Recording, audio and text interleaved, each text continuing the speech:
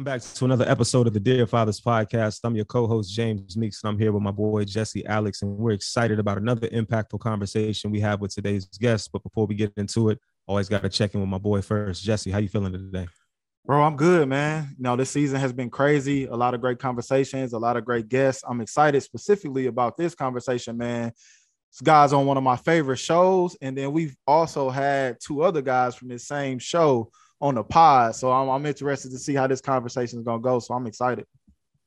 Yeah, definitely excited about this one too, man. So without further ado, we'd like to welcome an amazing father and actor, most recently known for his iconic role as Jerome, Uncle Jerome Saint on Snowfall.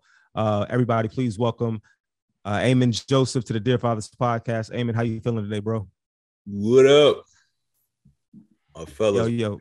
I'm glad to be here with y'all. Man, yes, absolutely blessed and thankful that you joined us today, man. And, to get these conversations started off, we really like to take it back. You know what I mean? Like a lot of people see you on TV, see you on the big screen now, the movies you've done, the show you've done that's been iconic. But we want to get to know you and take it back to your childhood. So if you could take us back to where you from and what was your relationship like with your parents and specifically your dad growing up? Yeah, I grew up in, I was born in Queens. I was born in Queens. I grew up in Harlem. I spent some time in South Carolina. So it all starts back in Queens, New York, St. John's Hospital. I grew up around Far Rockaway with my father and my mother. They were together at the time. And it was, socioeconomically, it was like I'd say middle class, not quite the Cosbys yet, you know what I mean? And my parents split pretty early, so it became a every other weekend kind of situation with my father. But he was always heavily in my life. Still showed up to all the teacher parent conferences and stuff, which there was a lot of because I was a bit mischievous growing up. So he would always. But yeah, I had a sister outside of marriage, and my father made sure that we as siblings knew each other very well and had a sister-brother relationship. So although the marriage didn't work out, my father has always been, in my life. No, that's dope, man. I appreciate you sharing that. One thing I will say, man, we've had a lot of actors on the pod, and I swear everybody who's in entertainment is like mischievous as a child in school. Like, I don't know what the connection is, but like all of y'all used to get in trouble or something. But no, that's cool, man. I'm interested to know, like, you say they split at an early age. At what age did your parents split? And like, how did you take that as a kid, like going from seeing your dad every day to every other week?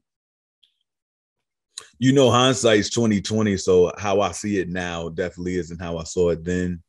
You got more tools to be able to rationalize or understand your different emotional places that you were when you were a kid. But as a kid, I didn't even realize that probably some of the behavior stuff stemmed from them breaking up, but I didn't realize that at the time. And of course you getting chastised for it just the same, getting that ass beat regardless. So it was just like, okay, just toughen up for the ass beatings and keep it moving, And when I say ass beatings, I mean, like spankings or what I would call whippings. Yeah. But for things that I had done and stuff like that. So I was probably around 5 or 6 when they first started, when my father first left. It's hard for me to even remember, but I would say, I think I was around 5 or 6. And then it was like, official, 7, 8, 9, they never got back together. So, but, in that beginning, you never know if they're coming back together or, it's that little murky stage of not realizing whether this is a long vacation or whether this is going to be the new normal. Yeah, no, I think that's helpful insight there. And I think, hindsight is definitely 2020 because you're able to kind of go back now and pinpoint what were some of the things that you may have been doing or acting out or may have been caused by that situation And I think that it'll be good for people to hear this who may end up going through their own sort of breakups and things like that, and just making sure that we communicate, because I think that's a big thing that we oftentimes miss with our children is communicating actively, like what's happening with us, whether because a lot of times it's like, well, we're adults, we don't want to bring the kids into the conversation, but not knowing that what we're doing can directly impact them. So the more conversations, the more open we can be with them about that will help them as they kind of navigate life and figure out, okay, this is my new normal. Daddy ain't gonna be here every day, but I still got to be on this because, you know, my parents still expect this out of me too. Yeah, I think that, you know, it's generational too, because my parents are probably older than y'all parents. I'm just guessing, assuming. But what I'm saying is like that, you know, I know that my parents grew up with the kind of children are supposed to be seen, not heard. Like there was rules to, you know what I mean? Like these old kind of rules to things. And I know that my generation was a generation that kind of broke that and was like, you know, it was a talk back generation. You know what I mean? Now it's everything, you know, everything's on the table with kids, right? But I know that my generation was one of the first generation you see somebody talking back to somebody, you're like, ooh, oh, and they got away with that. You know what I mean? And I feel like, because my father would often say, he'll be like, yo, man, you were something when you were, you know, man, you used to give the teachers a fit. And you used to do this and that. And they was always calling me down at that school. And it wasn't until recently, you know, 40, where I had a really good conversation with my father about that.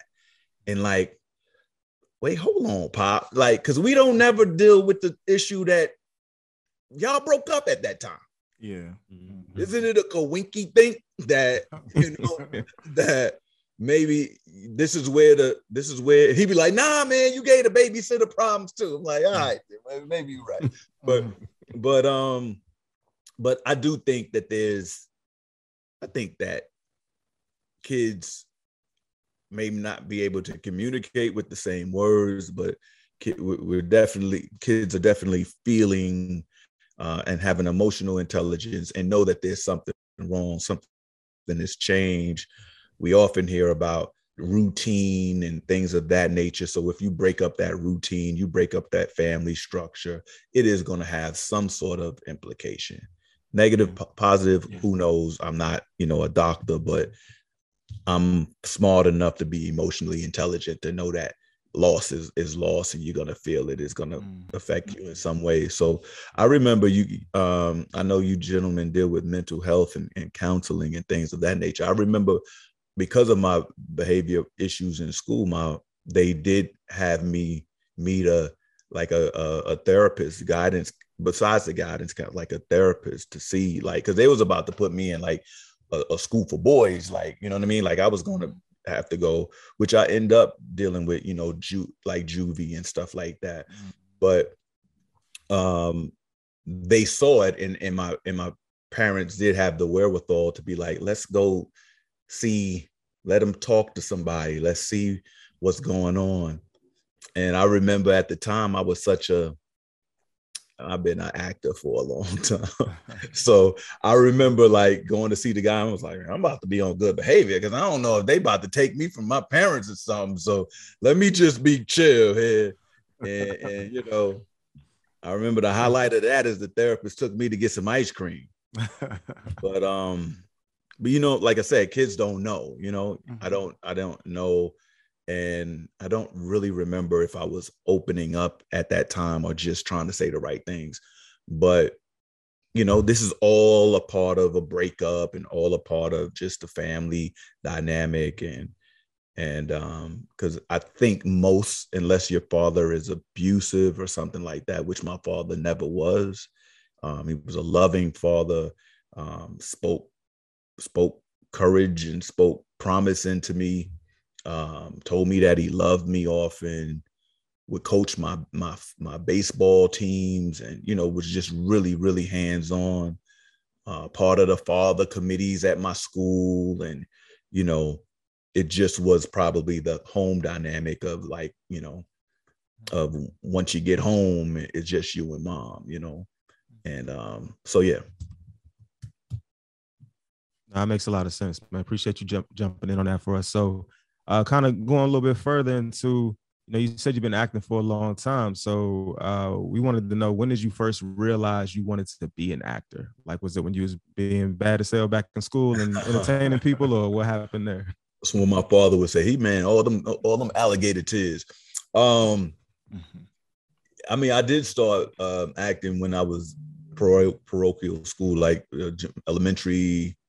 But I probably didn't know I wanted to be an actor until high school, when I started looking and seeing that certain sports wouldn't work out. What would I want to do as far as going to college? That's probably where I started realizing, around the 10th grade, 10th, 11th grade, that, like, you know what, this is something that I could do. And as long as I work toward it, I could get better. And it doesn't have the same shelf life that, let's say, sports or other things may have. No, that's solid, man. And even at that point, like, it's kind of crazy, like, to think, like, all right, in 10th grade, you started to think, like, all right, I wanted to be an actor. So I feel like most kids is like trying to play sports and doing XYZ, but you said that wasn't working out for you. But like, in that time frame, like at school, did you guys have anything going on where they had, like, you know, plays that you jumped into? Did you? Okay, like, what was that like? They used to call me They used to call me Actor Man. I went to an all boys Catholic school called Rice High School in Harlem, and they used to call me Commercial Man, because I used to do commercials and stuff. Mm-hmm. One of my coaches had put me on had introduced me to an agent that would send kids out for like sports stuff. So I played ball and stuff. So it would mainly be basketball auditions or commercials and stuff like that. And I grew up in the world famous Apollo Theater, National Black Theater, Harlem. So, you know, I had that theater, you know, if there was any time they were reenacting Marcus Garvey, it was Eamon doing it. You know what I mean? If there was a speech by an excerpt by Malcolm X that we got to do for, you know, Black History Month, is Eamon up there. If we doing you know, anything, bro. If they were doing Jesus nailed to the cross, is Eamon. You know what I mean? So Actor Man. Yeah, Actor Man. So you know how you get your nicknames in the hood, you know what I mean? And like, oh, this Actor in the Face dude, he be on the commercials. Commercial man. Commercial man. Nah, for real. No, that's solid, man. So like, let's fast forward, man. Like I said before we got on this call, Snowfall is one of my favorite shows. Like, I love the show so much, man. Been watching it from jump. So let's fast forward to, like, you know, you getting the role on Snowfall. I want to know what that was like. And like, I want to also know, you know, what you were doing right before. Like, you know, were you in anything else or had anything else going on? Like, what was kind of that journey like in getting that role on Snowfall? Getting the role, it had come around this particular project. There was another iteration of it. So this was my second time sort of being in the mix for it. And I went through the audition process. They have callbacks and you meet with directors and producers and all that. And I went through that. I did chemistry with Damson and Angela, were the two people I did chemistry with. And you know, and then you wait for a while and then finally a deal is worked out. And I became part of the cast. So that was kind of like the way that it unfolded. As far as what I was doing before it, I'd done, I think the job right before it might have been Baywatch. Or I think I did a television movie for like TV One right before it too.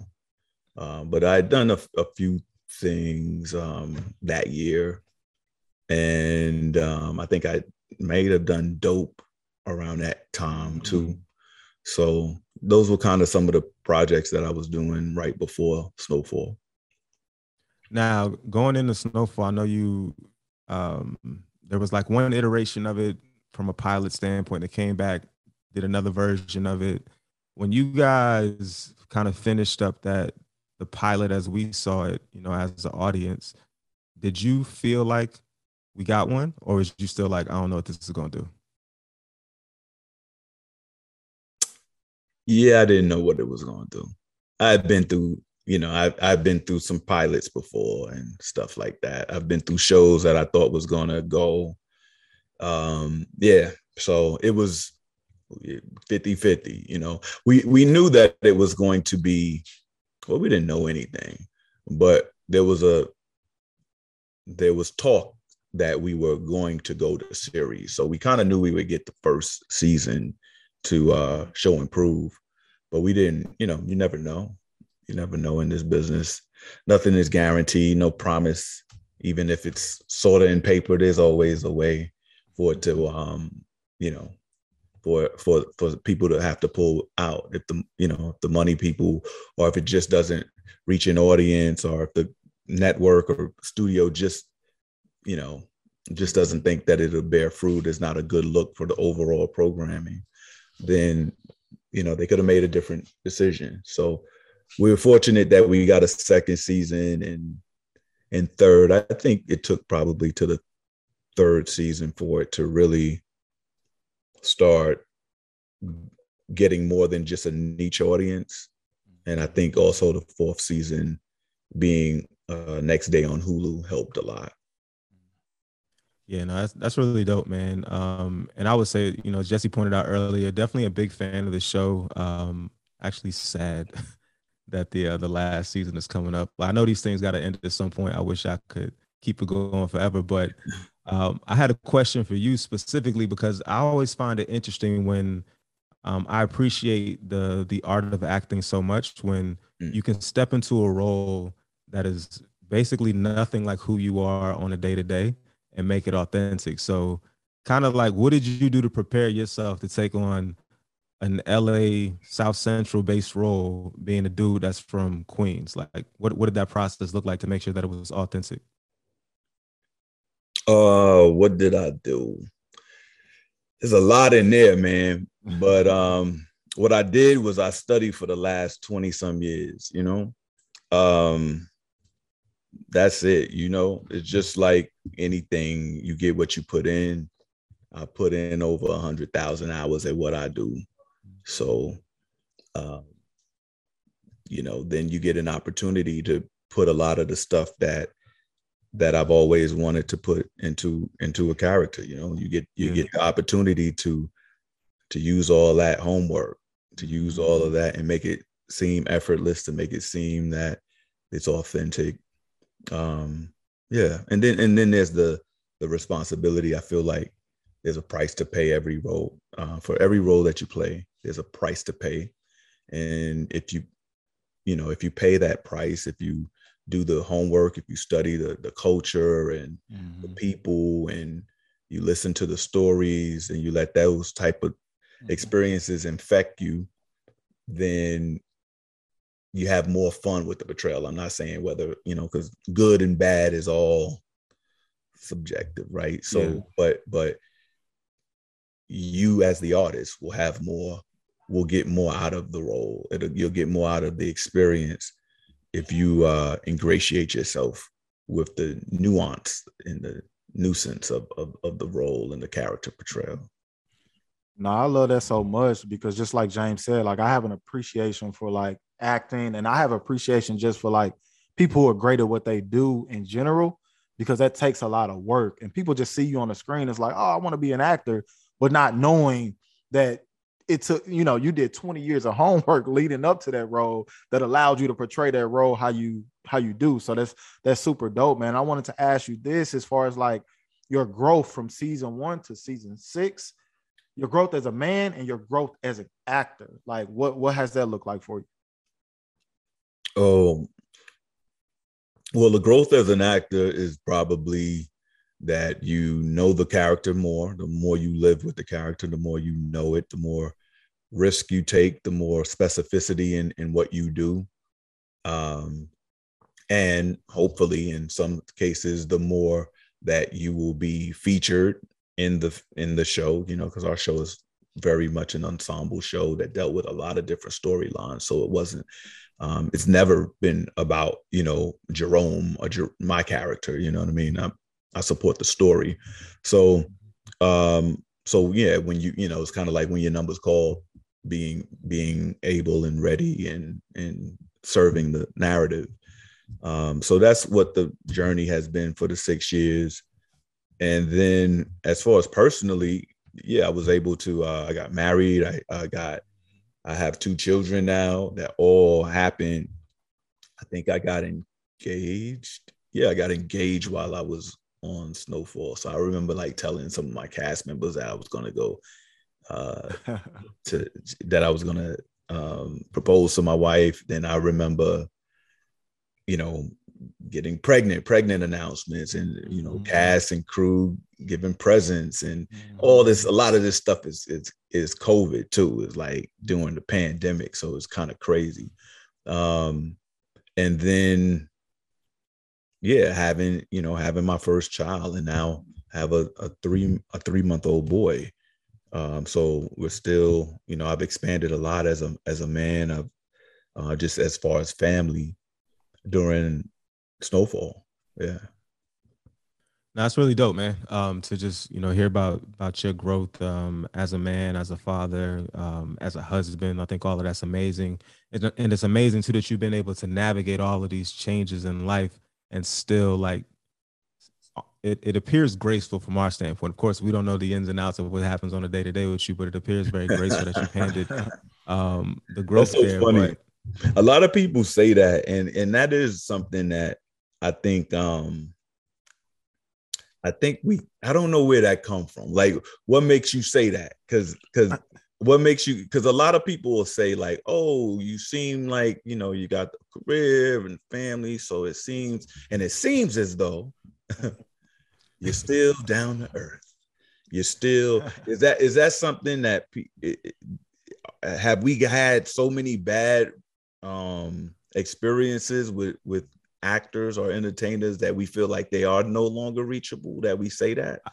I think the media has given us some of that, right? When you think about, we ain't never seen you on TMZ. We don't see you on the Shade Room. You know what I mean? So we don't see you portrayed in these negative lights.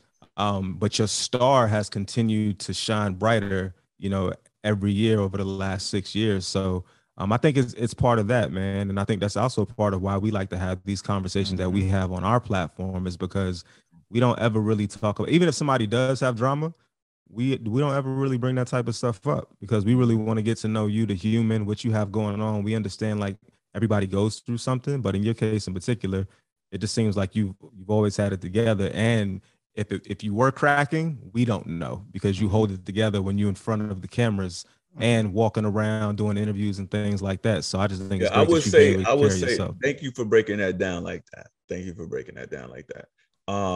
Because I don't think that enough credit is given sometimes, in whether it's in work or in family.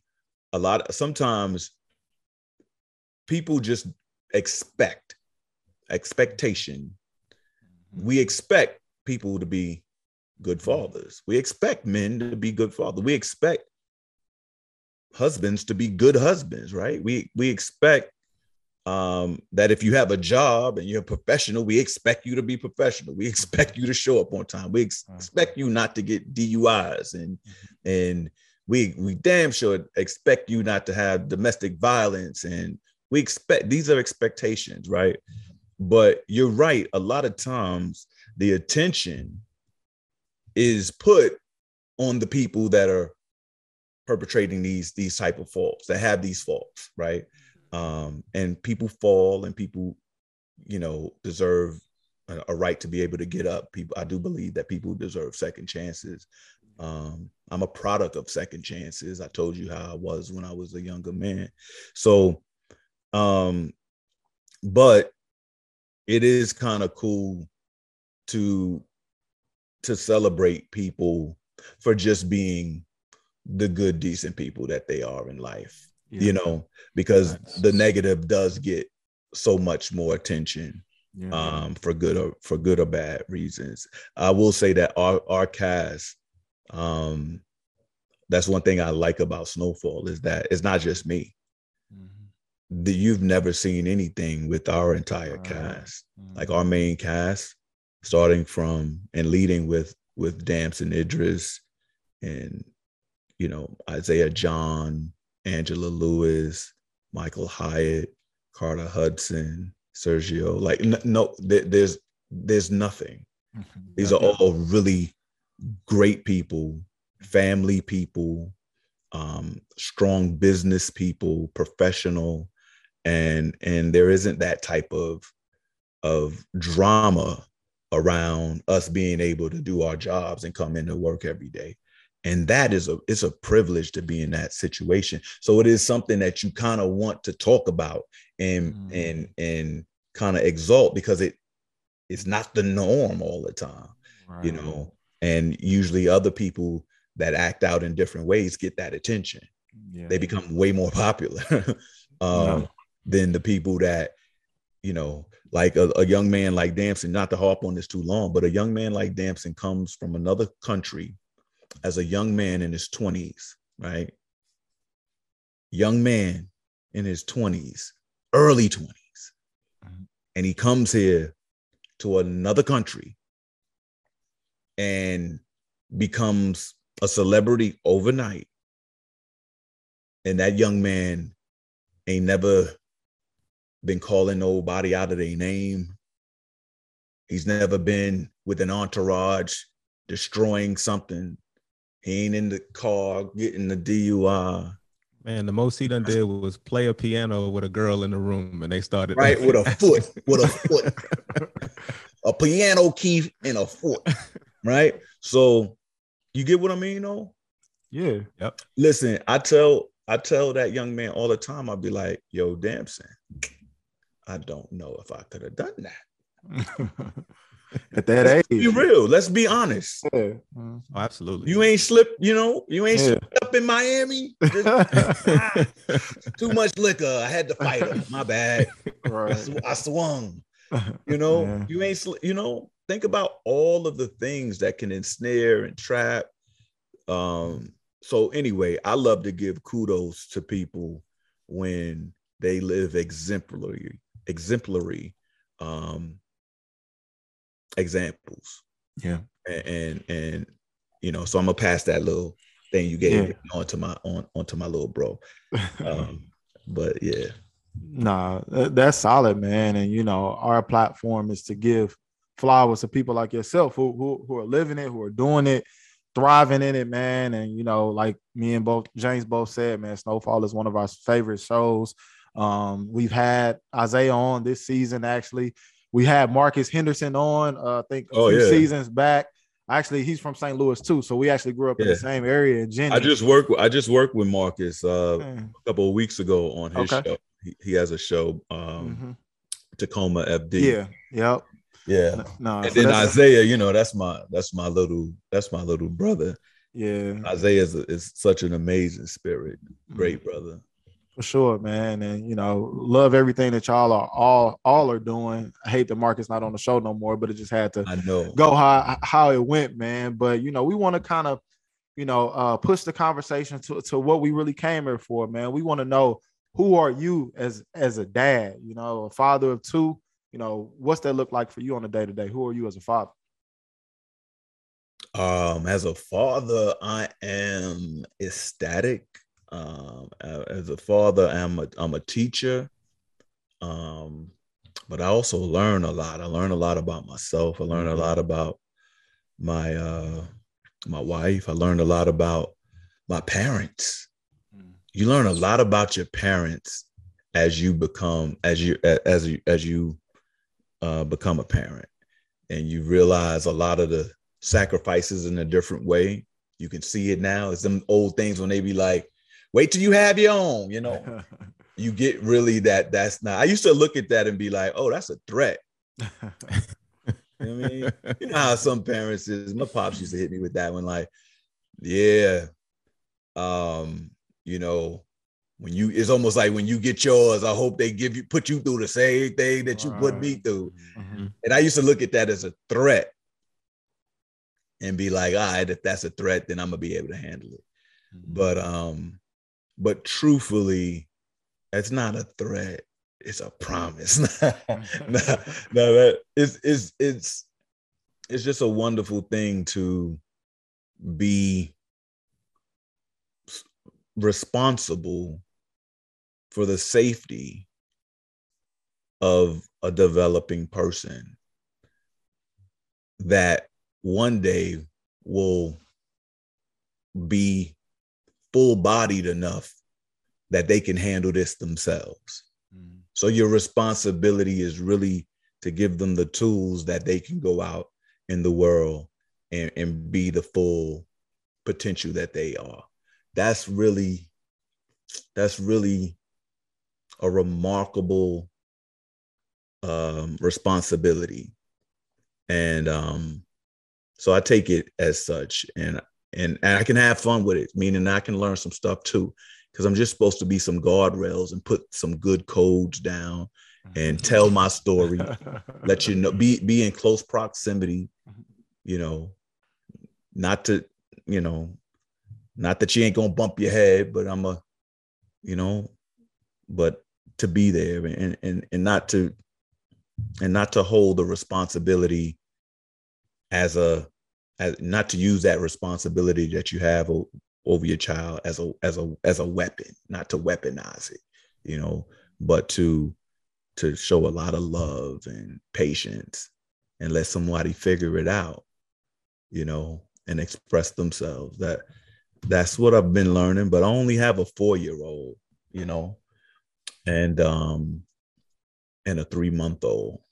So I got plenty of lessons, plenty of head knocks to come. You feel me? You definitely have a lot of that to come, but congratulations on both your kids, and specifically your new baby boy.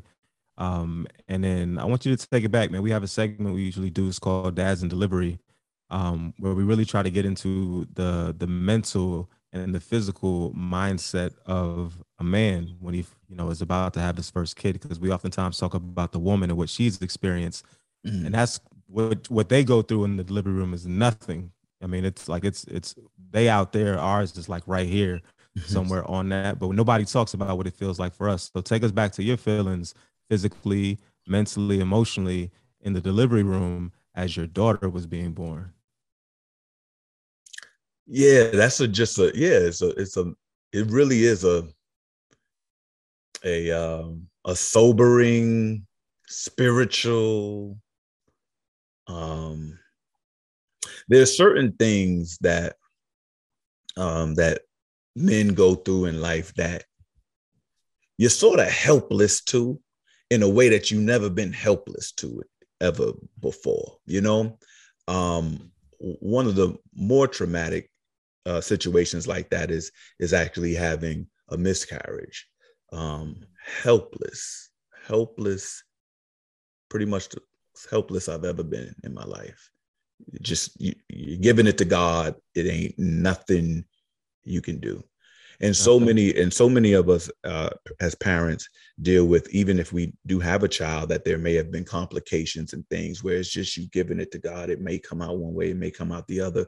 You're going to have to deal with that in the long run. But in that moment, it feels pretty helpless, especially as the man, right? Like, it's not, you know what I mean? Like, so as far as like the delivery, I don't know. You passed out. I probably was like, here. So I got a story for y'all. So what I do know is I'm gonna tell brothers, just eat. I don't like giving advice, but eat though. Like take care of you. But I mean, don't be selfish, because for the dudes that you gotta say that to, eat. For the dudes, other dudes, chill, don't eat, because sometimes guys ain't focused enough anyway. Don't eat in the room though, because she can't eat, and that's a problem. They can only have a little. Yeah. They only on the ice and all of that. Yeah. So both times I guess that's just my nervous thing. Like sometimes before an audition, I gotta go to the bathroom. like right before they audition. Like they'd be like, "You're next up." I'd be like, "Chill, I'm good." Okay, you're up. Oh, wait, hold up. I gotta go to the bathroom. My stomach's weak right now.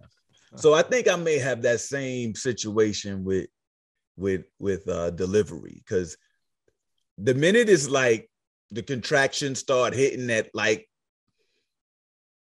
5 minutes apart, 10 to 5, I'm hungry.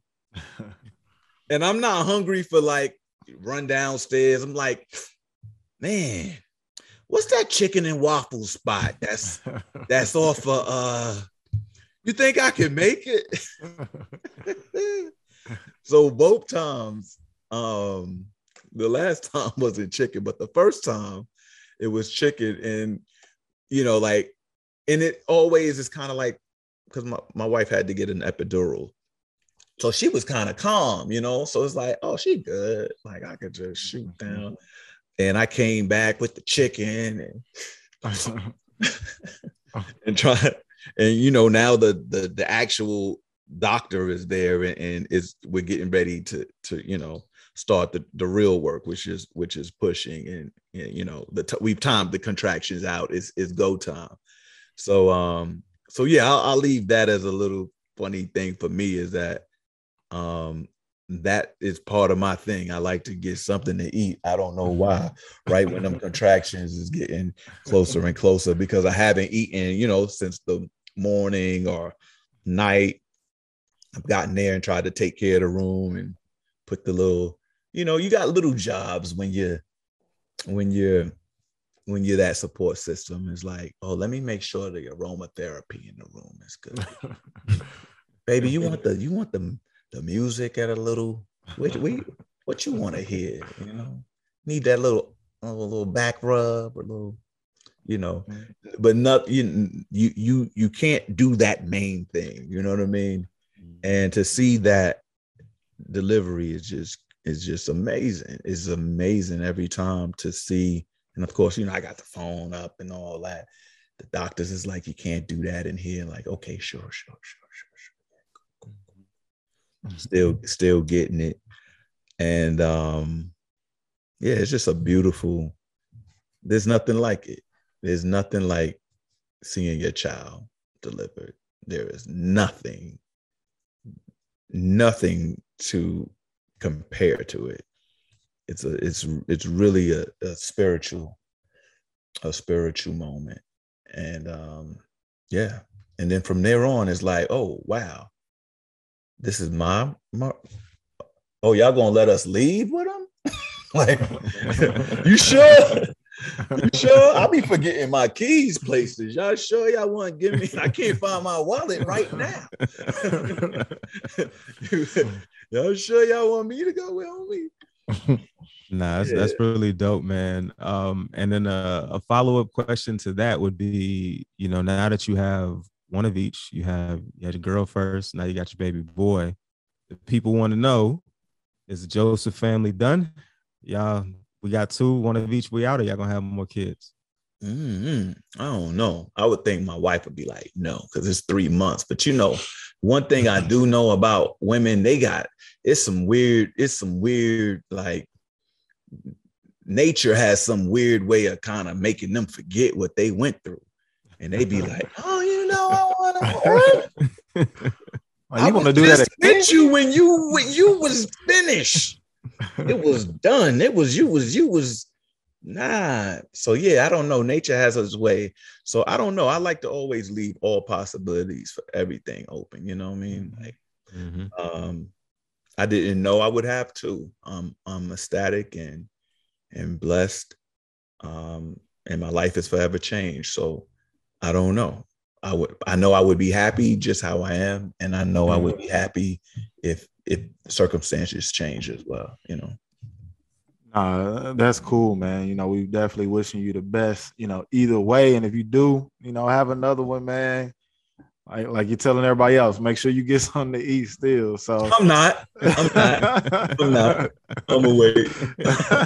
But that's my thing. You know what I mean? That's your daddy gonna leave when All right. No, in all seriousness, no, man. Like, you know, you as an actor, being an actor is already like a stressful job, I would assume. It seems very rewarding, but there's a lot of work that goes into it, a lot of time that's, you know, taken away from you. And being that you got married and had children in the midst of this, you know, iconic show going on, I wonder how did you balance that, right? Like as an actor, you probably already had your routine when y'all film, being on set. Like, how did you balance then adding in that husband father aspect of, you know, kind of what you do? Like, what was that like? What was that change up like for you?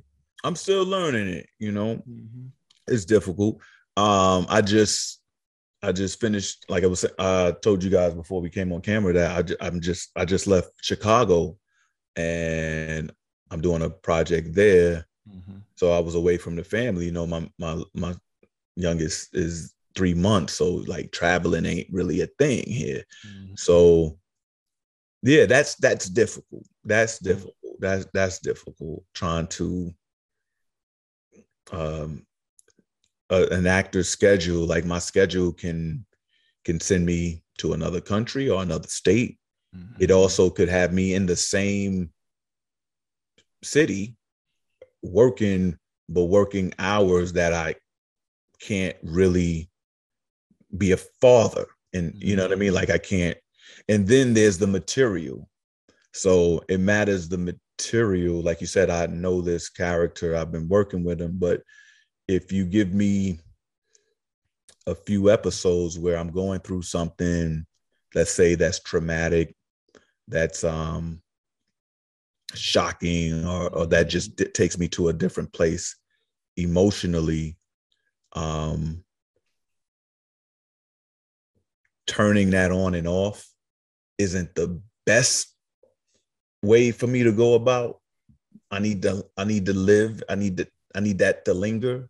You know what I mean? So if let's say I have a week of work and it's really tough, emotional work, then it's not the best work environment for me to have that on, come home, take it off, wake up the next morning, put it back on. It's better if, now that doesn't mean I'm walking around like, you know, like a gremlin the whole time, but I'm sort of keeping my energy in a certain place that I can easily access that feeling for the next day. Because it's already enough that I got to take it off between takes and to go home for that we had to wrap for a day. You know what I mean? Very much so, you know, I got a theater background. So shoot, if I could have lived on the set and lived in that moment, I would have rather that, because now I'm really, you not getting off of me what's on me, you know? So yeah, coming home and then going, Daddy, right. That's been interesting. But you know, you learn to, we're adaptable as people and as artists, and you learn to annex that and deal. But given the choice, especially for that type of work, seclusion. And then that's the type of stuff that also starts influencing you for the type of work that you do too. It starts making me like, yo, I want to do some kids stuff. You know what I mean? Because then I don't got to step out of, you know, if anything, it becomes a benefit of having children, you know, with the lighter stuff. Yeah. And that's cool. And I want to ask this, because, you know, you talk about it being such a layered thing and kind of stepping in to a character and then having to step out and doing, you know, XYZ. Like you mentioned earlier in the conversation, you know, when you were in high school, seeing a counselor / therapist. As we talked about before we got on this call, like we're really big about mental health here with our Straight Mental initiative. Do you still see a therapist to this day to kind of at least have some type of balance in between that? Like somebody to talk to who's not your family or not the cast or not. I don't. I could use it though. I could use it. I could use it because I do say that, you know, is a way to get in a character and a way to get out. You know, it's a price to get in, and then there's a price to get out. And I don't know if all the time you're able to separate that, or at least you think you are, right? But you know what I mean. But someone else may see the residual of something on you. So yeah, I definitely think that I could probably, just like everybody, could probably use that tool of someone having a more objective way of looking at you, and reassessing, just where you at and being able to talk out certain things. I think that's very valuable. But do I have a person right now, or am I talking to a therapist right now? No. Okay. That's understandable, man. Like I mentioned before, man, our platform, we're focused on helping Black men in that area. So we have a network. We have networks of guys, Black men, Black women in LA. So, if you ever want to tap in, just hit us up, man. We can connect you with somebody, even if it's just to have a conversation, man. We always are supportive in that space. So just I'm definitely open to it. So I'll do that. Okay.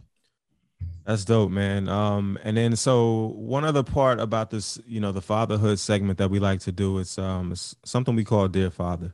And it's, if you could write a hypothetical letter to your father, starting with Dear Father, what would you say? Dear Father, you are an amazing man. You gave me so much. You was very intentional about the way that you raised me. You undeniably, unconditionally have loved me and given me discipline, and you're still fathering till this day. Yeah,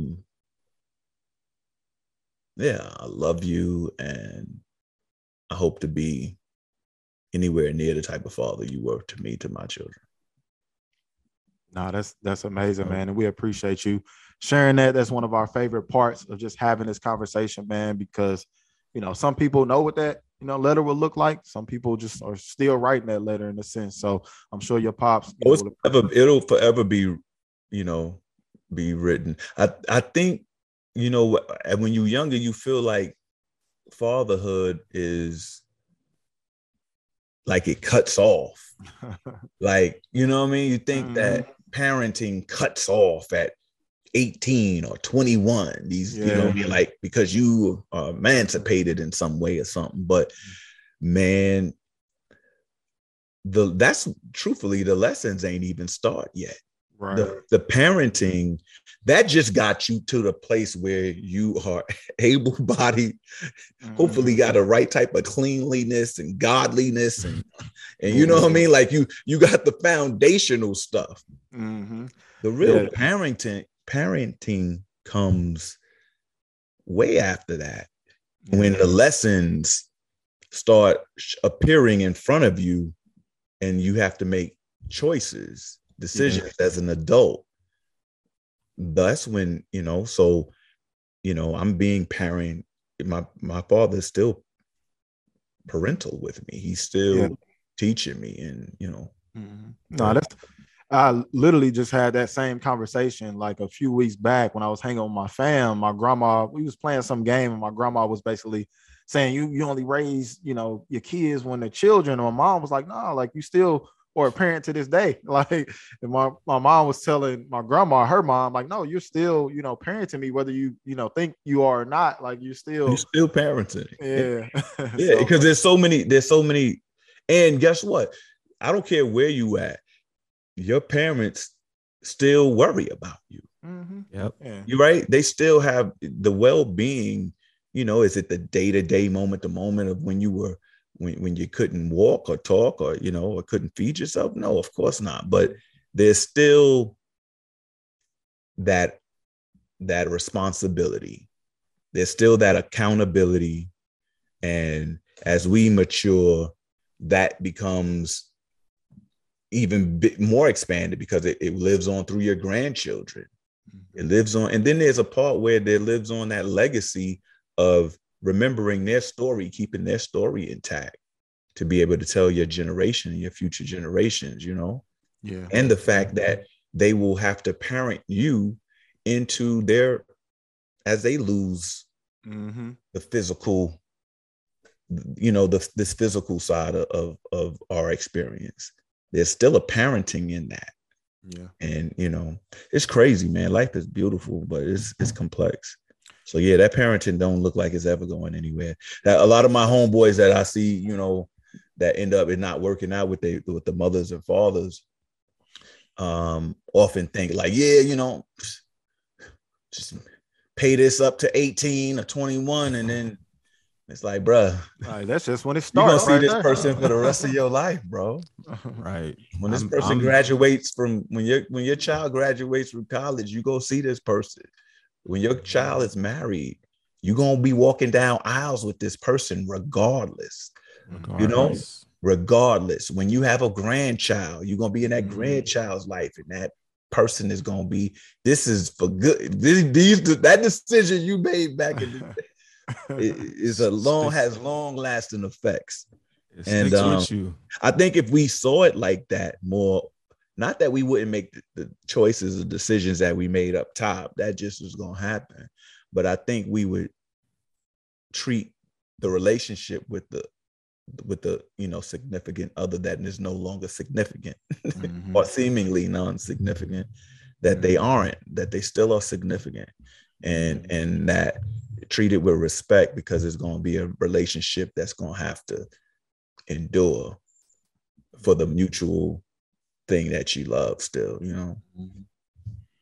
Yeah, for sure, man. No, that's definitely all facts there. And, I feel like this has been a very impactful convo, getting to learn about you as a Black man, a father, talking more about Snowfall, your career, how you got started, your upbringing, man. This has been therapeutic for me to learn more about you. And I say that all the time on this, but that's really what it is for me, is like being able to learn about somebody that I'm watching on screen play this amazing character. Now I know more about who you are as a human being. And I think, that's the most important thing, or why we started this podcast, is to humanize guys like yourself, because like we said earlier, people don't normally ask you, about who you are as a Black man, or father, or mental health, and the balance of it all. So we appreciate you for opening up and, just, being transparent about your journey. But before we get out of here, man, we want to kind of lighten the mood a little bit with a few rapid fire questions, man. Like, we're going to give you a this or that. You got 5 seconds to answer them. And we're just going to kind of keep it moving. So first one,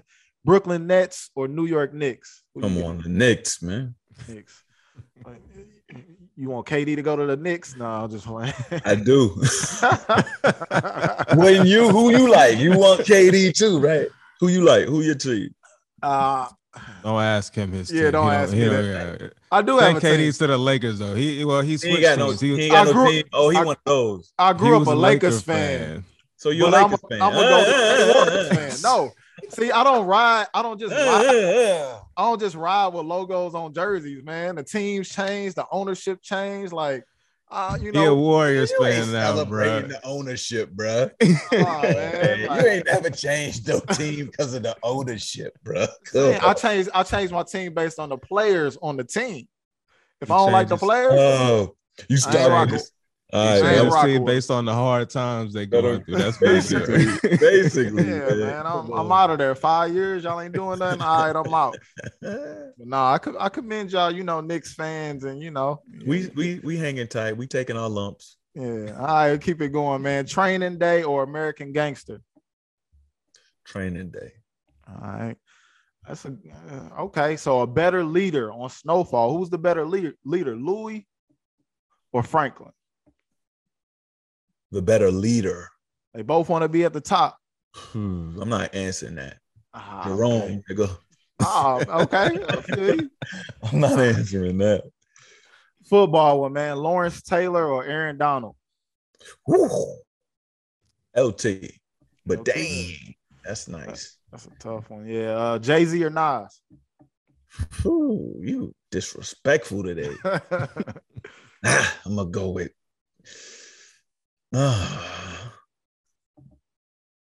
Nas from Queens, right? He's from over there, right? Is he from Queens? Yeah, Nas from Queens. Jay from Brooklyn. Okay. This is Jay. I'm gonna go with Jay. With Jay. But yeah, it's a horrible question. But that's dope, man. I think you can't go wrong with any of them answers. We like to put you on the tough spot, make it hard for you. But definitely appreciate you joining in on that one. And then to kind of get it wrapped up, man, as Jesse said, we enjoyed the conversation, but we want you to let people know how they can follow you on social media and tell them what's next for you. As far as social media, Amin Joseph, AMINJOSEPH, pretty much wherever you at, I'm probably there. And then next for me is I have a film coming out this weekend called The Royal. It's about this baseball player named Willie Mays Aiken. He played for the Kansas City Royals back in '80. They went to the World Series. He hit back-to-back home runs in the World Series in 2 separate games and has a record for that. His bat is at Cooperstown in New York. I was able to actually touch it. But a few years after that, he got the largest mandatory minimum drug sentence for a professional major league player. 24. He was sentenced to 24 years in prison for selling rock cocaine to an undercover police officer. The film is about him coming back to his, serving his time after prison reform. He got out in about 12 years, and him rededicating his life to the right things, God and family, community. So it's a film about second chances and redemption. It's called The Royal. You can catch it on, VOD platform. It's in some select theaters if you're in the right cities this July 15th. Oh, it's dope, man. Definitely got to check that out. We love to hear about anything, guests are doing and what they have coming up. So, of course, we're going to support the movie The Royal this weekend. Also going to be supporting Snowfall. We can't wait to see what y'all have in store for this next season. Like I said, it's bittersweet. Knowing it's the last one, man, but definitely excited to see what y'all cook up because you haven't let us down up until this point. So, again, bro, I just want to say thank you for tapping in with the Dear Fathers podcast. Really appreciate you. Jesse, you got anything you want to finish up with? Nah, man. As I said before, man, I'm happy to have this conversation today and learn about you, man. Definitely grateful and gonna continue to support. Watch everything that you're on, and like I said, just want to give you your flowers today, man, and praise you on being just a great actor, but then also being, a great father and husband as well. So we salute you. Love. I'm Aya Temeti. I'm sure you've heard the saying, but it really does take a village. That's why I chose Kinley, a financial services company proudly built for Black America. Together, we create solutions. Go to BEKINLY.com to download the app today. Standard data rates from your wireless service provider may apply. The Kinley Deposit Account is established by Central Bank of Kansas City, member FDIC. The Kinley Visa Debit Card is issued by Central Bank of Kansas City. Consult the deposit account agreement and fee schedule for complete details. Time is money and I'm working on that richer meal. It's up to me to drop the ball like I'm finna.